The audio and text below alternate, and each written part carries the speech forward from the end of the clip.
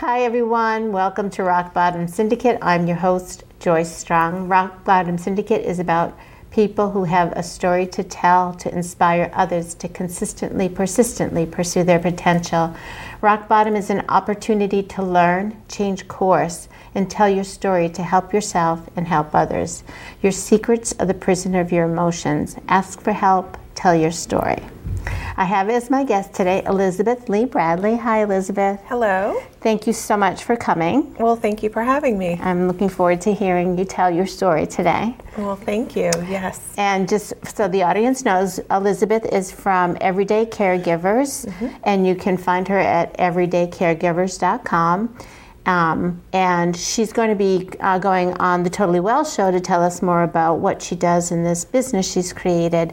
But it was born out of some tough times in her life. And so I'm going to have you take over. I'd like to hear a little bit about who you are, where you're from, your family, and what you do for work or did previously. Oh, sure. Yeah. So I'm originally from Oklahoma. Oh, you are? I am, yes, in a little town called Muskogee, Oklahoma. Yeah. And I moved to the Northeast, oh my goodness, probably about 24 years ago now for school to study marriage and family therapy. It's something that I've wanted to do almost my entire life. I think it was around the 6th grade when I first discovered psychology and therapy and opportunities to help people grow and become a better version of who they were. And so I just got on that path and found myself in Springfield, Massachusetts, studying to become a marriage and family therapist. And after I graduated, I worked with inner city families who were having challenges with their kids and doing in-home work, which was really exciting. Found myself in Connecticut, where I currently live in Ellington, Connecticut, and have continued pursuing therapy in relation to families. And I became the chief clinical officer of a mental health and substance abuse agency down in southern Connecticut, while at the same time teaching at various universities within Connecticut and Massachusetts, helping the new population of therapists become born. Are you still doing that job? I am not. Okay. No. I have left both the nonprofit sector and the education field to pursue my efforts in helping caregivers. And which leads me to why I'm here today. Life was wonderful. Life was fantastic. You're married? I am married. I was married in 2009. I do not have any children. My husband has a son from a previous marriage. And life was wonderful. I was doing everything I had set out. I'm a little bit of a type A person, so every 6 months I kind of sat down and mapped out my goals and how I was going to achieve them, and just kept progressing in life as scheduled, right? And then I think there's a saying that goes something like, if you want to hear God laugh, tell him your plans, right? So I just kind of got a little bit in that space of just, this is life unfolding as I expected it to. And like many families in America, my family is no different. We have been struck by mental health and substance abuse. And so I've been a caregiver for a very good many years. If I could repeat that and say, in correct English, say I've been a caregiver for many years of my life. So this was with your family of origin? Family of origin, yes. And I was co-caregiving with my mom, who was back in Oklahoma, and me being in the Northeast. And then as the years progressed, my mom started to have age-related medical conditions. Who were you caring for before your mom? So my youngest brother is an addict and has been an addict for a very long time, and was in and out of rehab for a good amount of his life. And so my mom and I were continuously, me being the therapist in the family, right? My mom had as one would expect, developed depression as a result of that. And some other family members had been experiencing some major depression. And so we were trying to manage all of those different situations within the family. And we were able, for the most part, to handle them as they arose. And as a team, worked on them together. But it was the core primary caregivers were my mom and I. During that time, my mom took the brunt of caring for my dad's parents, both of whom had cancer. And then my mother's mother passed due to natural causes. She died in her 90s. And it was a span for her of about 20 years of literally everyday caregiving for people that she loved dearly and that she would, she wanted to help take care of. And then I would be her sounding board and pick up in those moments when she was exhausted and wasn't able to do things. I'd fly back home and kind of pick up where she left off in that moment in time. And then as a result, after my mother's mother, my grandmother, passed away, I started to notice my mom not doing all that great. And then in 2017, in February of 2017, I got a call from my mom who was very upset and saying that she went in for a procedure or for a doctor's visit, and they told her that it's likely that she needs to have open heart surgery. Yeah. And that was tough, and so it was just like, okay, what do we got to do? You jump back into this. What's the plan? How are we going to work this out? And at the time, I had just, I had no longer been in the nonprofit, and I was just teaching psychology at the University of Hartford. And I went to my department chair, and I was like, how can I be there for my mom and yet not be physically present? And I was very fortunate in that he worked alongside of me to help get my classes transition from being in the classroom to being online. But that meant I was recording, I think it ended up being 60 pre-recorded lectures between that time and the end of the semester, setting up protocols for exams, office hours online, and all while still trying to do my normal responsibilities. And then taking a look at what did I need to do to get my personal life, because I was going to have to leave my husband here in Connecticut. He couldn't obviously take the time off. He also teaches at the University of Hartford. And what personal life things need to be resolved. So from February until the beginning of April was morning, noon, and night, 7 days a week, trying to get all of that prepared. And beginning of February, I got in my car, packed up my car because I knew I'd have to live with her before the surgery, obviously during the surgery, and after the surgery. And so I packed up my car and got on the road. And while I was on the road, it just finally dawned on me, what if my mom passed? What if my mom dies? What am I gonna do? Like, how do you have that conversation with your mom? Like, you don't want to put thoughts in her head that this isn't going to be anything but successful, right? But you also want to honor her wishes should she not make it through the surgery. So that just occupied my entire drive, and I ended up driving 13 hours both days, arriving in Oklahoma within 2 days of setting out from Connecticut. Wow. And I just kind of went into automatic mode. And honestly, I pushed it aside. I had decided that I just wasn't going to have that conversation. Luckily, my mom and I have a very close relationship, so I felt like I could honor her without having that conversation. Now, whether that's good or bad, I don't know. And I'm very fortunate that she survived the surgery. But that was the first instant that I just thought, this might not go well. it didn't go well in a completely different way than I could have never imagined this. Because I went in thinking all about my mom. You know, my mom was visibly upset. She was an emotional wreck. She was crazy nervous, as anybody would. Sure. Going into this. And so I just focused everything on her and keeping her calm, making sure that she only saw confidence coming from me, right? This is going to be fine, Mom. Everything's going to be wonderful. It's just another surgery. They've done this a million times.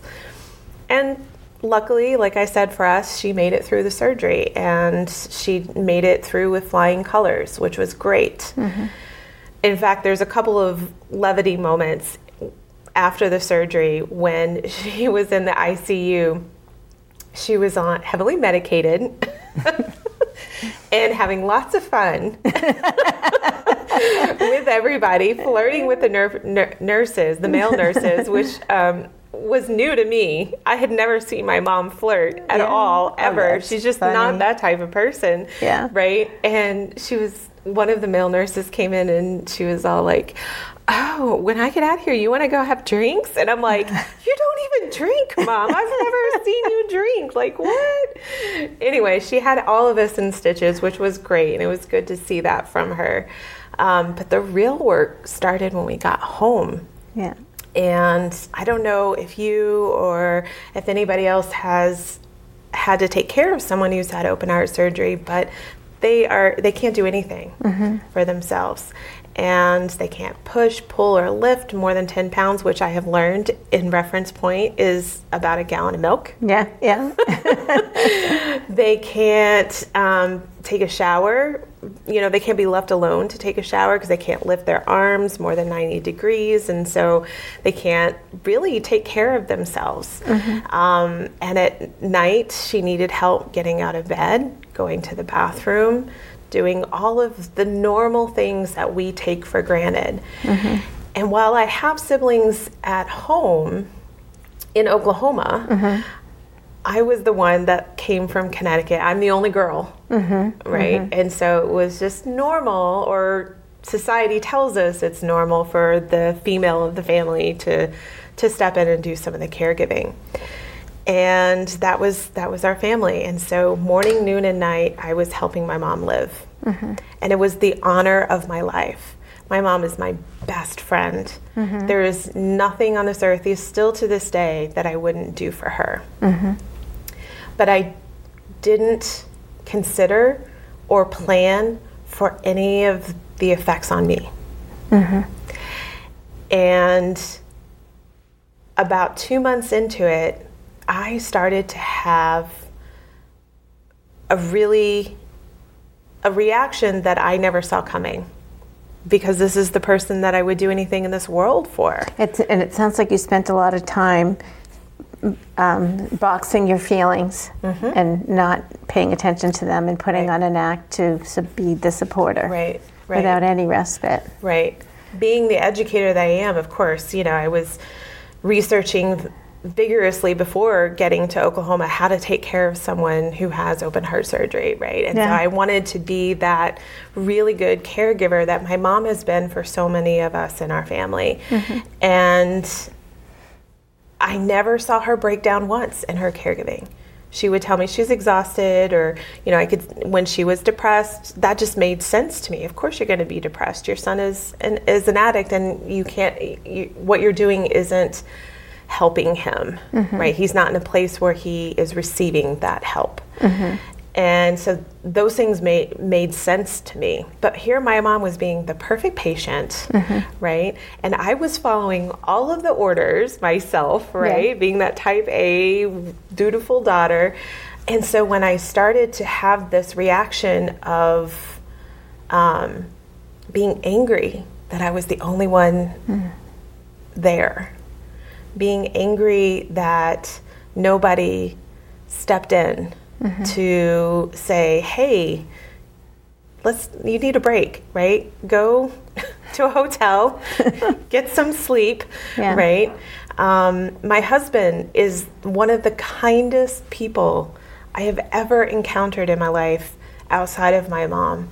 And for him, he was like, I'm coming down and I'm going to give you a break. And I was like, oh, thank goodness, right? My knight in shining armor.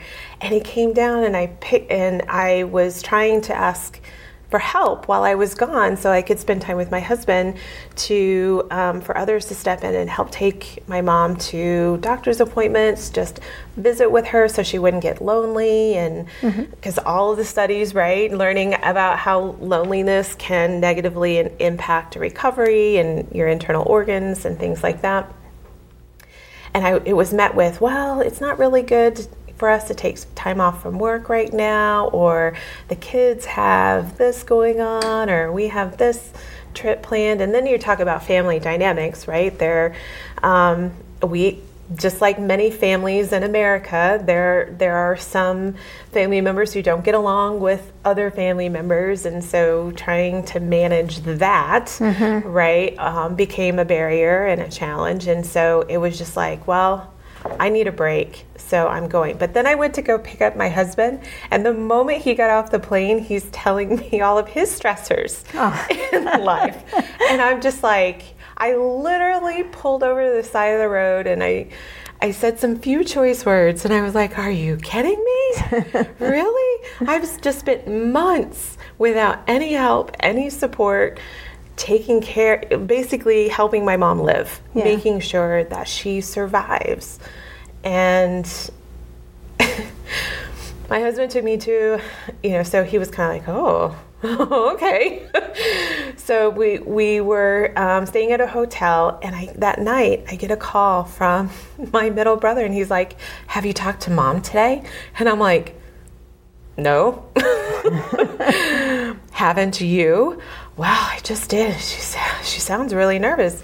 Maybe because someone's not there for her. How about you go and spend some time with her and help her do some daily things, right? And he's like, oh, well, it's just not really good to take time off from work right now. Oh, wow. Now, I want to stop for just a second to say my brothers are amazing people. It's not ingrained in them to see my mom like this and to interact with my mom like this. But I'll get back to that in a second. So my husband is still every day, oh, let's go here, let's go there. And I'm like, I just want to sleep. I feel like I haven't slept because my mom would call me on the cell phone whenever she needed to get out of bed to go to the bathroom. Yeah. Right? So I wasn't getting any sleep. And we're talking at least 2 months into the recovery now. Wow.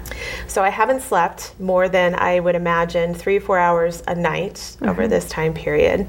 I'm not really eating all that well. I'm chugging back sodas because I'm trying to keep, in my mind I'm thinking caffeine will keep me awake and alert, which is the complete opposite, right? But in my mind, that's where I went.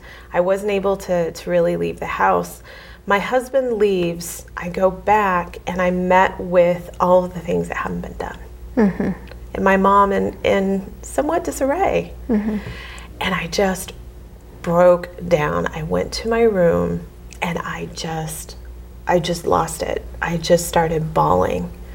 And then the thoughts were in my mind, you're a horrible person. How could you be thinking about your thoughts when your mom is literally fighting to be alive? And on top of it, you're a therapist. Pull yourself together, girl. You're supposed to be able to handle this. So my brain wasn't working at its best because of the lack of sleep, because of the lack of nutrition, because of the lack of support. And it grasped on to these thoughts that were so negative, right? You're a horrible person for thinking about yourself and your needs. You obviously aren't as good of a therapist as you think you are. You'd be able to handle all of these family dynamics, right? You should be able to shoulder this entire family and all of its responsibilities. And so I internalized it. I did everything that I know not to do as a therapist. But at the time, it was just centered around shame. And so I'm a huge journaler, and I had been journaling, and I just started writing, and I just started writing everything down just to get through it. And the last doctor's appointment we went to, my mom had made really great progress. And in my mind, I'm grasping onto anything positive. I'm like, good job, you helped your mom survive, right? And he's like, I'm going to release you to drive. I'm going to release you to start doing some more of the daily chores. And we had been working with an occupational therapist so that they could help her. And so my niece, who was a phenomenal dancer, was doing a recital the night before I left. And I said, it'll be good for us to both go out. So we went, and we arrived, and we sat in the audience. And the moment I sat down, nobody provoked me in any way, but the tears just kept coming. I could not stop the tears. I was doing the whole biting my inner cheeks, right? Trying to make them stop.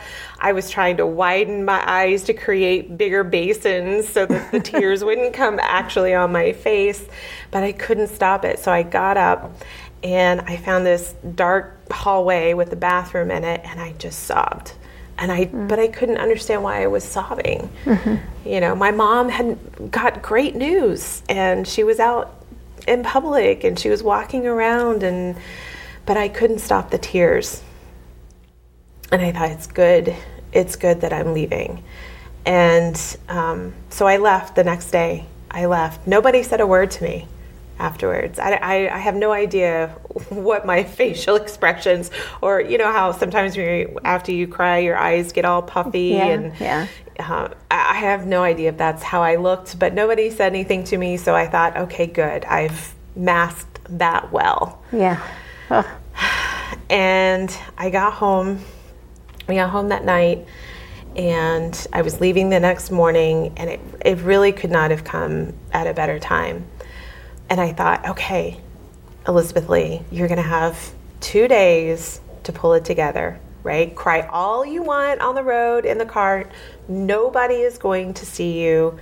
I love to sing in the car. I'll be like, I'll just turn up the radio and sing in the car. I'll get to the hotels, nice comfy bed to sleep in. Nobody telling me I can go to bed at 4 o'clock in the afternoon if I want to. Nobody's going to need anything from me. And then again, I was shocked. I got in my car, and not one time did I turn on the radio. I didn't have the emotional energy to turn on the radio. I didn't have the emotional energy. Just a heads up that we have 5 minutes to finish your story. I haven't even gotten to the good part. So I didn't turn on the radio once. When I got to the hotel, I never left the room. I got home, and I thought, okay, what's happening? You're not all better. And smiling felt like I was lifting 300 pounds. Oh, wow. Talking to people was a major task for me. I'm sure that many conversations I had weren't as pleasant as they used to be because I just didn't have the energy behind them. And one day I was out on my porch, and I said, I was journaling. I thought, I'm just going to look back on my journey and see if I can kind of logically figure this out.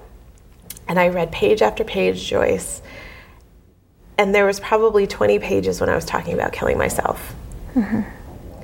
I felt so alone. I felt so disconnected. And I thought, if you were a good person, people would have helped you. You must not be as good of a person. And it was the first time in my life that I had ever thought about killing myself. But I did. I thought, my time on earth, I've served my purpose, right? So that was really hard to see in my own handwriting that I was talking about killing myself. And I thought, whoa, I've got to do something right now. And so I just started Googling support for caregivers. And while there's amazing resources out there to help people learn how to care for the person, there really wasn't much beyond the blog directive of make sure and take care of yourself or ask for help, both of which I was trying desperately to do. So I realized that I had to start talking about it. And that was really hard because I didn't want my husband to start looking at me differently, and I didn't want my mom to feel like she had done anything wrong. But I knew I had to do something. So I texted my husband. I was like, you have to come home. And he came home, and I just, through tears, which I'm sure it was barely audible, told him that I was having suicidal ideations. And he just hugged me like he's never hugged me before. And it was it was a life-defining moment for me, to saying, okay, if I can share with someone the depths of where I have gotten to the point where I thought I had no value, no more value on this earth, then I need to continue telling my story. And so the next person I had to tell was my mom. And here's the really interesting part. I waited until I went back home to check on my mom, because I wanted to do a face-to-face. And I shared with my mom how bad my mental health and emotional health had gotten. And she, through her own tears, looked at me and said, I've had those same thoughts. And it was like, whoa, I'm not alone. Even though you feel so alone as a caregiver, you feel like the relationships that you had were only in good moments, and that in bad moments you really had nobody but yourself. But for two people to share that they had suicidal ideations simply because they loved and cared for other people, that was the moment that I knew I had to turn my life around and help other caregivers. Well, this is a tough spot for me to close this part of the show. But I think it's a good spot because obviously things did turn around, because we're going to go on to the Totally Well show and talk about the caregiving support that you've learned and now that you're helping other people with. And I'm really sorry that you went through that, but I'm so happy that you've told your story. Thank you. I think it's going to help other people realize they're not alone. Thank you. It's the most I could ask for. Thank you so much. Yeah. So thanks for coming today, and I will see you on the Totally Well show. Excellent. I look forward to it. Okay.